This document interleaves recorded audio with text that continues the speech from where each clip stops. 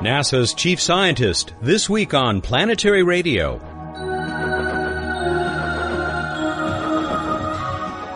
Hi everyone, welcome to Public Radio's travel show that takes you to the final frontier. I'm Matt Kaplan. The topic of our main segment this week is also our top news story. We're going back to the moon, people, and NASA knows how we're going to get there. The space agency revealed the shape of the Crew Exploration Vehicle last week, and it was a bit of deja vu all over again. No more wings in space, at least not for a while. The CEV looks a whole lot like the Apollo Command and Service modules of the 1960s, and with good reason.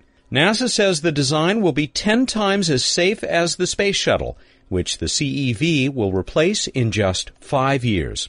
What you can't easily tell from the illustrations is that the CEV is 3 times the size of Apollo, and it sits on top of proven Space Shuttle components. Just as important was the announcement of a heavy-lift launch vehicle capable of putting enormous amounts of mass into orbit, along with a lander that looks, well, a lot like a ship called Eagle that touched down on the moon 36 years ago. Get more details at planetary.org. And stick around to hear the comments of NASA's chief scientist, Jim Garvin, followed by analysis from Planetary Society Executive Director Lou Friedman. And Bruce Betts will be along shortly, going where no chicken has gone before in this week's What's Up. There's just one other development we have to mention. High above the red planet, Mars Global Surveyor has found that things are really hopping down on the surface. The orbiter has seen gullies that have formed in just the last 2 or 3 years. And something has rolled boulders down hills in the same time span.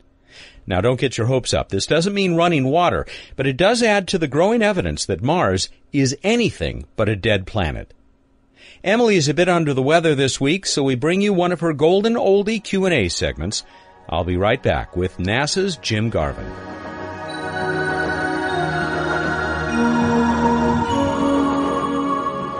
Hi, I'm Emily Lakdawalla with questions and answers. A listener asked, why are most of the inner planets covered with craters while the Earth has very few relatively small craters?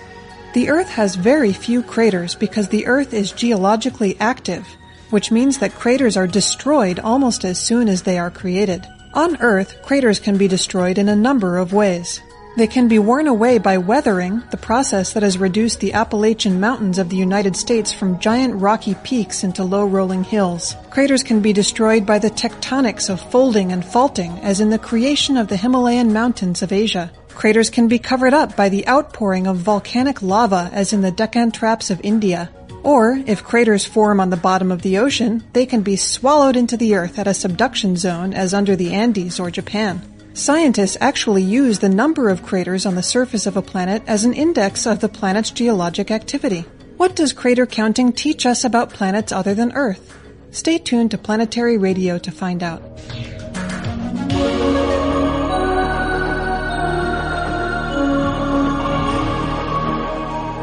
Planetary scientist Dr. James Garvin has been with NASA ever since he received his Ph.D. He was once the agency's lead scientist for Mars exploration. Now, as chief scientist, he advises the NASA administrator regarding all science operations and the vision for space exploration. Jim Garvin, just under the signature in your email is the motto, "To the stars, by way of the moon and then Mars." Are we on the right track? Absolutely, Matt. In fact, this is a very special time, I think, as we look at exploration again, as we often have, because all the stars are aligning, and also the planets. Because as we speak, in fact, we're probing the depths of the universe with many great robotic emissaries. We're on the way to Mars with the greatest reconnaissance step ever in the history of Mars with MRO, and we're getting ready to go back to the moon. And quite frankly, with people and machines working together, we'll be able, if you will, to do the moon right, so we can learn to live in space and ultimately to get to those great destinations like Mars and beyond. So what were your feelings when these announcements were made just a few days ago about the actual shape for how this country will advance manned exploration of the solar system? Well, I was thrilled, Matt, because as one of the people that have been asked over the last, 15 to 20 years to repeatedly go through the exercise of, well, how are we going to do it this time? And what's it going to take, and all that. Now we have a plan led by a brilliant technical leader in Mike Griffin that has all the piece parts to actually get us there. And it's been frustrating as a child of the Apollo era and a intern of the Viking era and planetary scientist for the last 25 years to not be going back to these distant shores. As our robotic emissaries have, I think people need to as well. And some would argue, is that really science? And I say absolutely. Us being there doing science is the ultimate form of science that I think the community would embrace. And so we now have a plan with a dose of reality, the technical wherewithal to do it. It's a buy-it-by-the-yard plan. It brings with it opportunities for science. It doesn't pretend to be driven at every step by those great science problems that grab me and the planetary science community, quite frankly. And I think that gives it the attainability we've all needed so badly. And when the first women and men walk on the moon again, they'll really be a new spacefaring generation that will be putting in place the skills, the tools, the capabilities to get people ultimately to Mars. And you have the impression that we're going to stay this time? Well, I do, and I think one of the keys in all this, Matt, is the robotic precursors. Just as the lunar orbiters and the surveyors led the way for Apollo to land on the moon, our robotic emissaries on the moon, the Lunar Reconnaissance Orbiter, just a few years away, the first robotic lunar lander that will follow a year or so later, and others to build the pieces that will allow the people to go somewhere ultimately to stay as long as needed. I think this is the kind of approach that has maximum opportunity to really excel. And it may seem obvious, but organizing all that, putting it together, is really a massive engineering feat. And for me as a scientist, the value of the science is informing those engineering decisions. And I believe this architecture, as it's called, has a lot of hooks for those opportunities for science to inform. And so that's why it excites me. How much engineering has already been done to back up the beautiful images that can be seen right now on the NASA webpage of the crew exploration vehicle and the heavy lift launch vehicle? Well, I'm not, quite frankly, the right guy to ask. I think Dr. Griffin is in that sense. But the graphics, I think, really do convey some of the thought that's gone into that. Our industrial colleagues in the aerospace industries across, of course, this nation and abroad, have been thinking about these building blocks, these engineering systems that would have the reliability to send people into space. And it's really the integration, the systems engineering of putting them together that makes them real, the testing to make them reliable, and the practice, the operational experience to do it. And they've all been waiting. And I believe, really, that our era of waiting is over. And from what I've seen of the ideas that have been presented by NASA centers and industry for some of these building blocks, derived vehicles from the shuttle experience, from the old Apollo experience, from other approaches, the X series, of course, we really have been ready. It just takes leadership to say, now we're going to do it this way, and this is the path we're going to take. And that's the very same leadership that allowed us to put together the pieces that led to the massively successful Mars exploration rovers. Speaking of those images, I must say that my first impression was the same impression that a lot of people got, that NASA has gone back to the future. It sure looks like a command module, sure looks like a lunar module. But then as I read more, it seemed more and more that the resemblance to Apollo is really only skin deep. Well, Matt, my comment is this, and again, as a scientist, not an engineer. The Apollo system worked. It was a brilliant engineering technical success for this nation, for exploration. One cannot argue with success. The same way that airbag-based landings delivered priceless cargoes to the surface of Mars now 3 times successfully. People that bat 1,000 are doing pretty good. Well, Apollo did pretty good even in the face of adversity with 13 and other setbacks. So to evolve that to fit into this context with real cost, schedule, safety constraints that we have to pay attention to in this current era, I think this is just a wonderful solution. And the fact that it offers a scalability that will get us beyond the moon, that will get us a sustained presence on the moon, whatever that specifically means is, I think, in the hands of the engineers, that will offer the opportunities for science, as did Apollo. Really, this program is leveraging. And the real new wrinkle, in my view, is the vast embracing of new IT, information technology solutions, to take us from the beachhead of the 70s with primitive early fault-tolerant computing to this new beachhead of these reliable systems which will have types of integrated vehicle health management and other types of, if you will, IT self-awareness to help head off some of those challenges that the first era of human spaceflight had to circumvent. Again, one must remember that the legacy of those hundreds of space shuttle flights with those very successful solid rocket motors and the space shuttle main engines, the SSMEs, and the experience there with that level of heavy lift, you put all that together over many years, and you let our best and brightest engineers mine from it what we need to assemble, and then it becomes a big challenge of systems engineering, and that's where our present administrator is. He's the right guy. This is his field. The components that would seem to be key parts of a Mars mission aren't really there yet. At least we're not seeing them on the website. I mean, I would probably still take the ticket to Mars and ride in that rather cramped quarters for a few months, but seems to me it's going to have to go considerably beyond what we've seen so far. Well, I think you have to remember first that we are at Mars. We have 5 spacecraft operating around Mars now. True enough. And we have another bold one on the way, one that many of us have dreamt of for 20 years, a true next-generation reconnaissance step. We're putting in place the first landing in the polar region where we have strong evidence of the presence of frozen water that might tell us about the modern water cycle, climate cycles. And, of course, by the turn of the decade, we're planning to put truly the step beyond Viking, the first biogeochemical lab that will go to the right kind of place, we think, to look for preserved evidence on Mars. That robotic, if you will, science-driven era that we're in now, as Mars appears brighter in the sky each day, it reminds us that Mars is still a fantastically exciting and also challenging destination.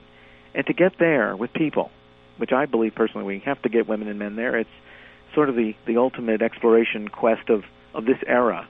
We're going to need to train, just as we train for marathons in sport. So that training, in my view, and I think in the administrators and many, is best done at a nearby beachhead or nearby planetary beachhead. The moon is that. It's a wonderful science target as well, and it's a place to learn. It's a place that's 2 to 4 days away. It's a place with a vast array of environments. And the spacecraft that go to the moon don't have to be themselves the ones that go to Mars. The same way the simple caravels that sailed around the Mediterranean, had to be scaled to be the ones that crossed the great Atlantic Pacifics of the Renaissance era of exploration. So we will learn to walk before we run. We will learn to live and be, as Dr. Griffin would say, spacefarers before we go on those great voyages. And meanwhile, the Mars voyages will be those with the people here and the machines there. And it is my view that, as we go back to the moon, this is my view now as a science guy, of course, that the great step to Mars, the next great step to Mars, will be robotic sample return. And that step, when it comes, will bring with it the round-trip experience that we need. And, the sooner we do that, the more believability, the more credibility we have that once we learn to be on the moon and work and live there, that we can get on to Mars. So I'm not as worried about the delay because I think Mars is still there. If we drop the ball on sustaining the robotic program, I think as a scientist I would be very disappointed, but that's my view. Jim, we can finish as we started because I think it puts it very eloquently. To the stars by way of the moon and then Mars. Absolutely, and you haven't seen anything yet. This is quite a voyage. Well, we, as apparently you are, sure look forward to that first flight of the Crew Exploration Vehicle, which, if all goes according to plan, is just 5 years away with a manned lunar mission in 2018. Jim Garvin, I wish we had more time. I certainly hope that you'll come back again on Planetary Radio sometime in the near future. Absolutely, Matt. Count me in. Jim Garvin is NASA's chief scientist. As such, he serves the agency and the administrator as the primary advisor for the entire NASA science portfolio. And we've been talking about the vision for space exploration and specifically the announcements just a few days ago by NASA, the unveiling of the Crew Exploration Vehicle and other components that will take us back to the moon and, we certainly hope, to Mars. We'll be back with more Planetary Radio and a few comments from Lou Friedman, Executive Director of the Planetary Society, right after this. This is Buzz Aldrin. When I walked on the moon, I knew it was just the beginning of humankind's great adventure in the solar system. That's why I'm a member of the Planetary Society, the world's largest space interest group. The Planetary Society is helping to explore Mars. We're tracking near-Earth asteroids and comets. We sponsor the search for life on other worlds, and we're building the first ever solar sail. We didn't just build it. We attempted to put that first solar sail in orbit, and we're going to try again. You can read about all our exciting projects and get the latest space exploration news in depth at the Society's exciting and informative website, planetary.org. You can also preview our full-color magazine, The Planetary Report. It's just one of our many member benefits. Want to learn more? Call us at 1-877-PLANETS. That's toll-free 1-877-752-6387. The Planetary Society, exploring new worlds. We're back with Planetary Radio and our coverage this week of the announcements made just a few days ago by NASA about the future of manned space exploration, at least that which is being pushed by this nation. We spoke with Jim Garvin, Chief Scientist for NASA. Let's turn now, as promised, to Lou Friedman, Executive Director of the Planetary Society. And Lou, the Society has been covering this and also has a position. Well, we're very supportive, of course, of the vision for space exploration. For many years, even for many decades, we've argued for a high purpose for human spaceflight, not to be just caught in low Earth orbit doing things that robotic science could do better and certainly cheaper, but to explore other worlds and the vision of going to Mars, especially where the whole question of life in the solar system or life off of this planet may be answered, is a worthy goal and certainly should be the goal for human spaceflight.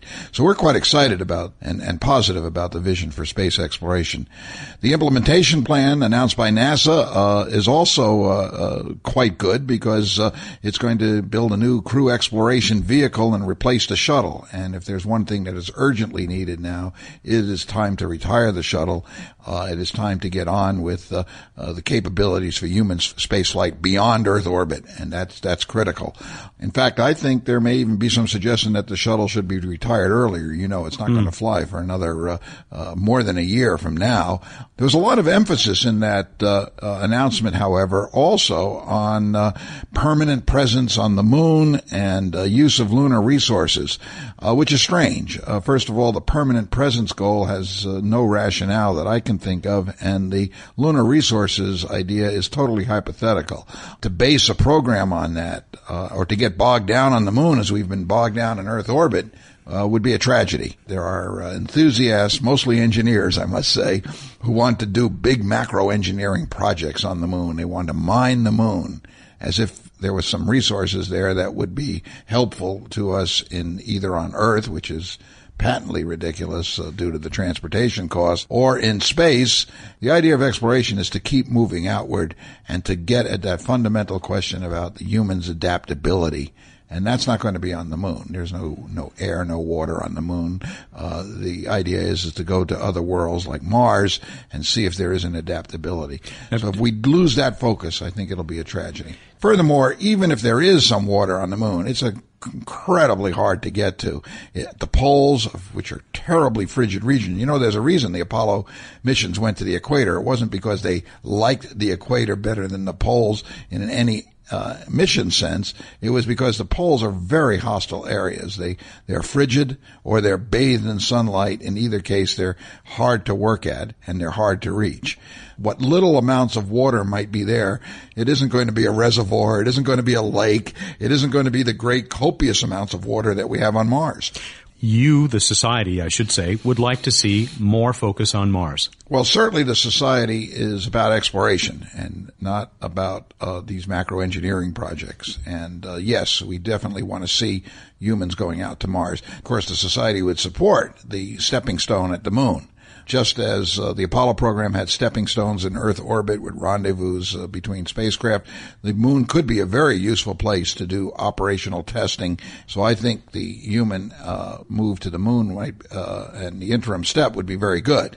But just as that, let's get bogged down there. I've also heard comments made about the lack of much mention of international participation in this new plan put forward by NASA. It's a serious lack because the political will, the political reason to do such a rather expensive and, of course, long duration initiative like this has to be international. There's very little national sentiment to do it alone, and it would be very wasteful to do it that way. We could not take advantage of the resources and capabilities. As the International Space Station proves, being international is very, very valuable and very important. And if we're not going to be international, it's probably not going to get the political support that this initiative means. So I think we've identified, Matt, two critical lacks in the plan. There needs to be more international political planning, and there needs to be a greater focus on the vision itself on Mars. Having said that, let's not lose sight that this is a very welcome change. It's time to work out all of these things.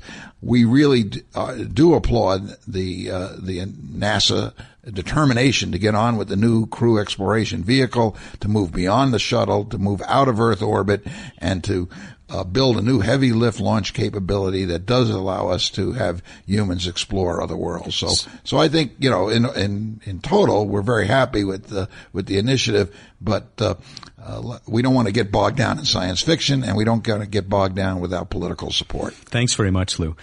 Lou Friedman is Executive Director of the Planetary Society. He joins us periodically for commentary and analysis on what's happening in the world of space exploration, and I'm sure we'll be talking to him again before long. I'm going to come back with Bruce and this week's edition of What's Up, but first, here's Emily and the second half of Q&A.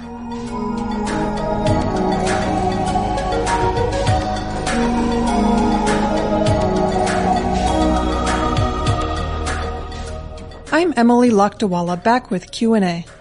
What can we learn about the geology of planets by counting the craters? We can tell that the Earth is young because most of its craters have been destroyed by weathering, volcanism, or tectonics. Mercury, on the other hand, is a very old surface that is nearly completely covered with craters. The Moon has a more interesting story to tell. The bright white lunar highlands must be very old because they are completely covered with craters, but the dark lunar maria must be younger because they have fewer craters. Mars is similar, with southern highlands covered with craters while its northern lowlands have relatively few. Venus, like the Earth, has only a few hundred known craters, so we know that it must have been geologically active pretty recently. But the prize winner for geologic activity is Jupiter's moon Io, which is now known to have at least 300 active volcanoes. Volcanic eruptions on Io are so large and so continuous that they have obliterated all impact craters on its surface. Got a question about the universe? Send it to us at planetaryradio@planetary.org. And now here's Matt with more Planetary Radio.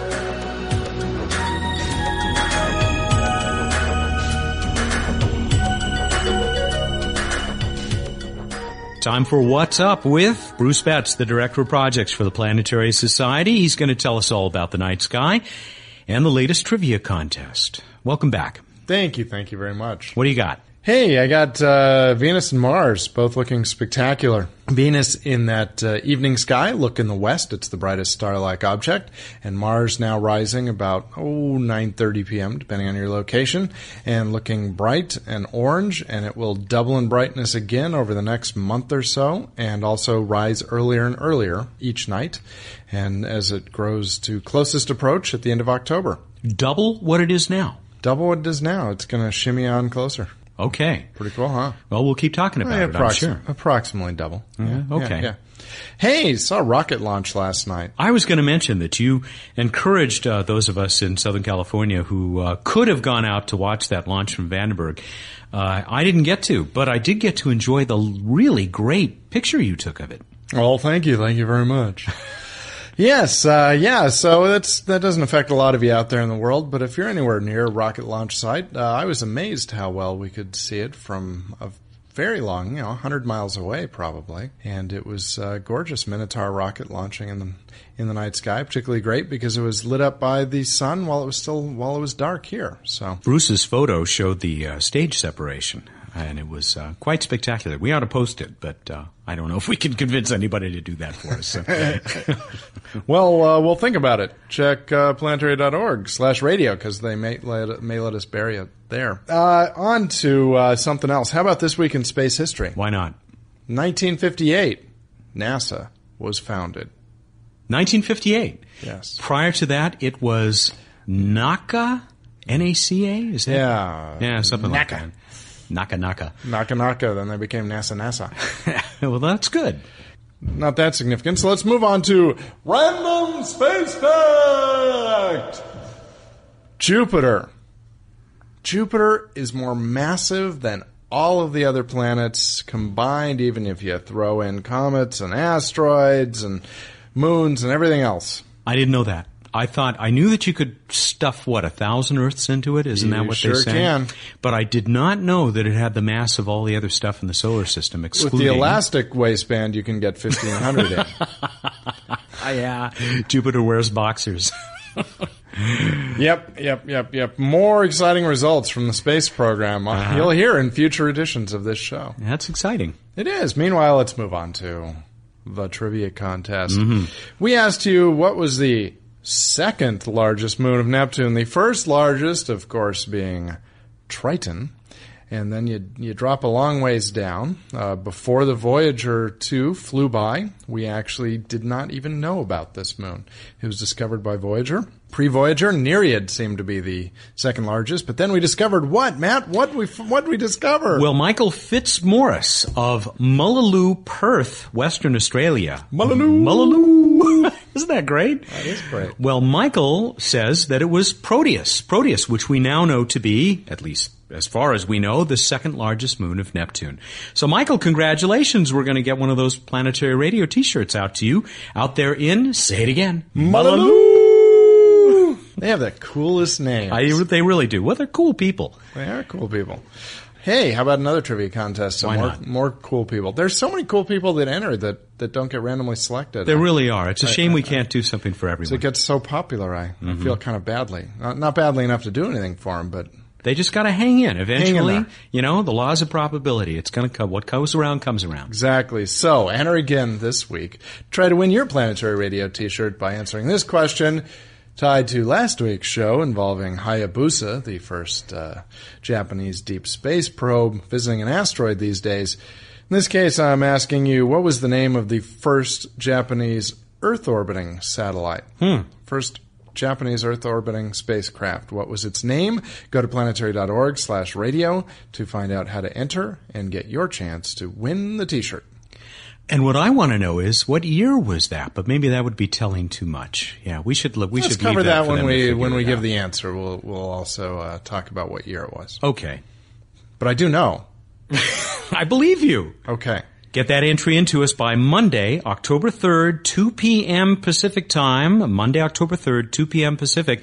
We will make sure that you get every possible opportunity to win that Planetary Radio T-shirt. Get stochastic, people. Okay, everybody, go out there. Look up the night sky and think about flying rubber chickens. Thank you, and good night. He's Bruce Betts. He's the Director of Projects at the Planetary Society. He joins us every week here for What's Up.